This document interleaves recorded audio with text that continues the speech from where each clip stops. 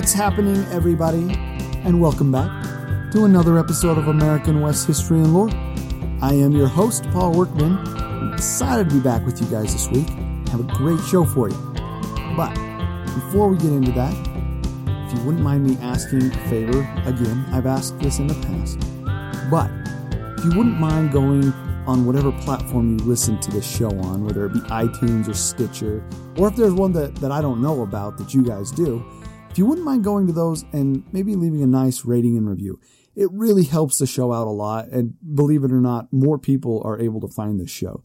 So it really does help out, and I would be really grateful if you guys wouldn't mind doing that. That's where I'm going to leave it for right now. And we're just going to get right into this episode. We're going to go for the trifecta and make this week the third week in a row that we talk about ghost towns. So here we go. We're going to talk about Bodie, California.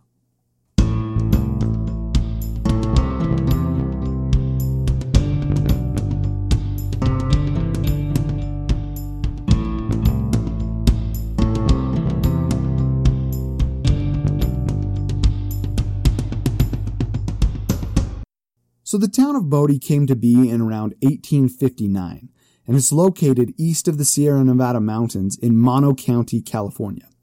Now, it's just off the California Highway 395 and is 7 miles south of Bridgeport, and its elevation is right around 8,375 feet.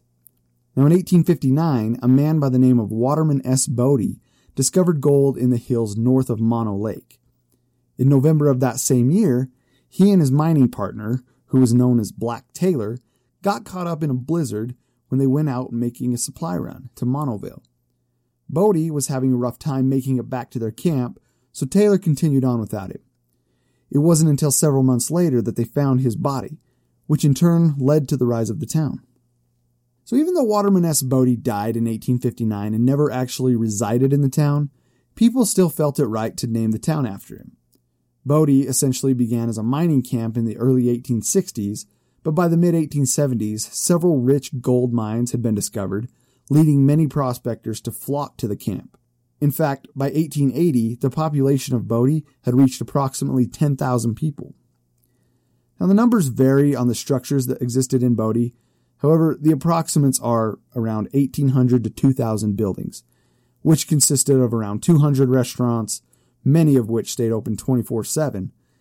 It also had 2 churches, the denominations being Catholic and Methodist, as well as general stores, a firehouse, a sawmill, a bank, and Bodie also boasted an opium den, as well as other pleasure centers such as gambling dens and a number of houses of ill repute.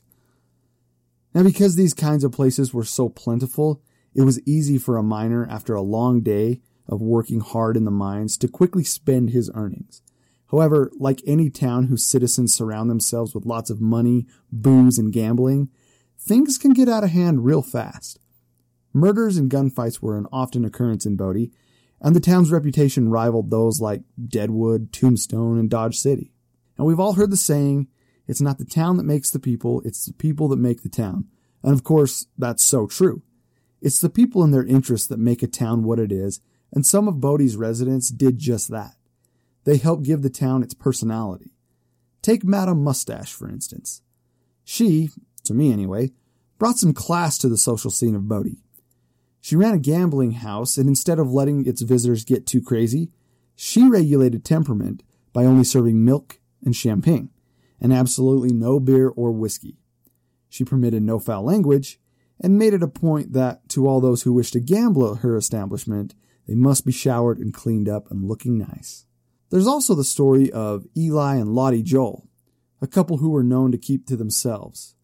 Lottie was a woman who, at one time, worked in high-class brothels until she was able to get out of that profession and change her ways. When she arrived in Bodie, she met Eli, and they soon fell in love. Now, even though she had changed her ways and quit the prostitution gig and settled down, she was never fully accepted by the townspeople. It's said that her and Eli attended a costume ball one evening, and that Lottie disguised herself in a gorgeous white satin dress that Eli had purchased for her. Nobody recognized her, though. She went on to be the prize winner of the ball, and she eventually revealed her true identity, only to be ridiculed by the townsfolk. She left the ball crying. Now, later in her life, she became very sick. The doctor gave her some medicine, which failed to have any healing effects, and she died 24 hours later. It turns out that the doctor had given her poison. For what reason, you ask? Well, that part remains a mystery, but authorities ruled it as an accident. Because Lottie was considered an outcast to society, the town did not want her buried within the town cemetery property, because it was only for the respectable, quote-unquote, citizens of Bodie. However, Eli fought for her, and she ended up being buried in the cemetery anyway. Now, as I said before, people make the town doesn't make the people. Lottie's story is a sad one, but she definitely had an effect on shaping and influencing how history sees Bodie. Several mines were worked throughout Bodie's existence, and it produced a large amount of gold over the years. After the gold would go to the town's stamp mills, some of it was shipped to Carson City, Nevada, where it was sent to the mint there, or to the San Francisco Mint. By 1883, the mining started to die down, and the population had decreased to around 2,500 people. A fire that was started in 1892 destroyed half of the town's structures, and by 1900, the population had decreased even more to around 500 people.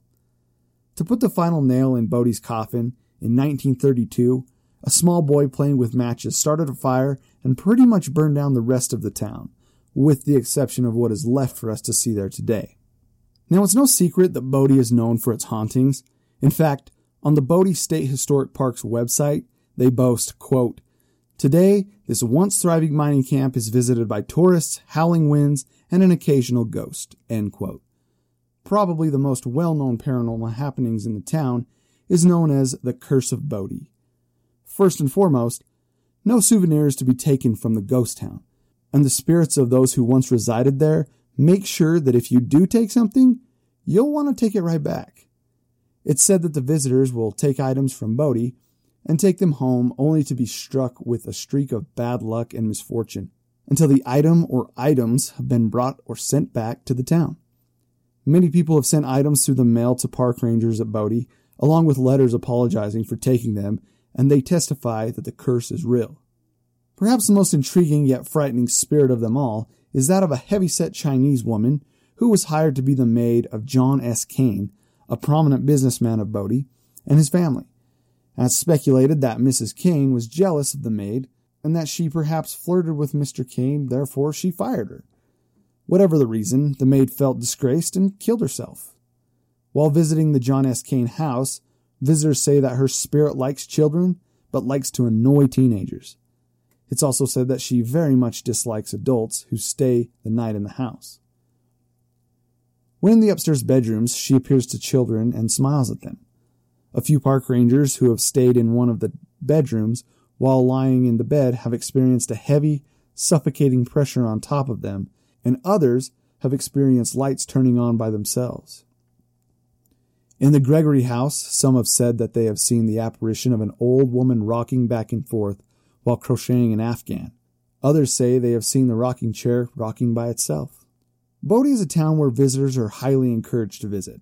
In fact, Bodie is a California Historic State Park, which means yes, there is a fee to enter, but it's well worth the charge. Now, because the town was abandoned fairly quickly, there are many remains that are original, such as canned goods, sewing machines, roulette tables, and even poker chips.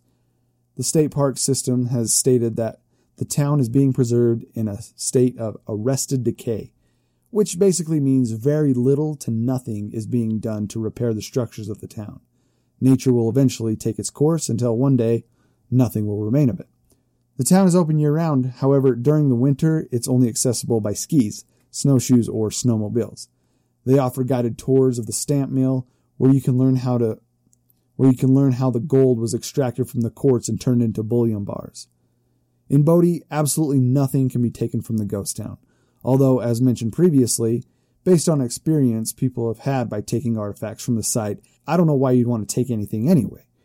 As always, be respectful of Bodie. There's a cemetery there, so remember to show some reverence to the souls while visiting that area. Also remember to tour safe. Proper clothing and shoes is always a smart idea, as well as having some water and some snacks. Well, that's going to do it for this episode of American West History and Lore. Thanks for tuning in. I think next week we're going to take a break from the ghost towns. I got something else lined up. It's going to be really cool. Remember that you can always submit your show suggestions to thepkworkman@gmail.com. And again, if you wouldn't mind heading on over to iTunes or Stitcher and leaving a rating and a review, that really helps the show out a lot. Also, for show notes for this episode, go to mysteryandhistory.blogspot.com. That's mysteryandhistory.blogspot.com. Thanks again, guys. We'll catch you next time.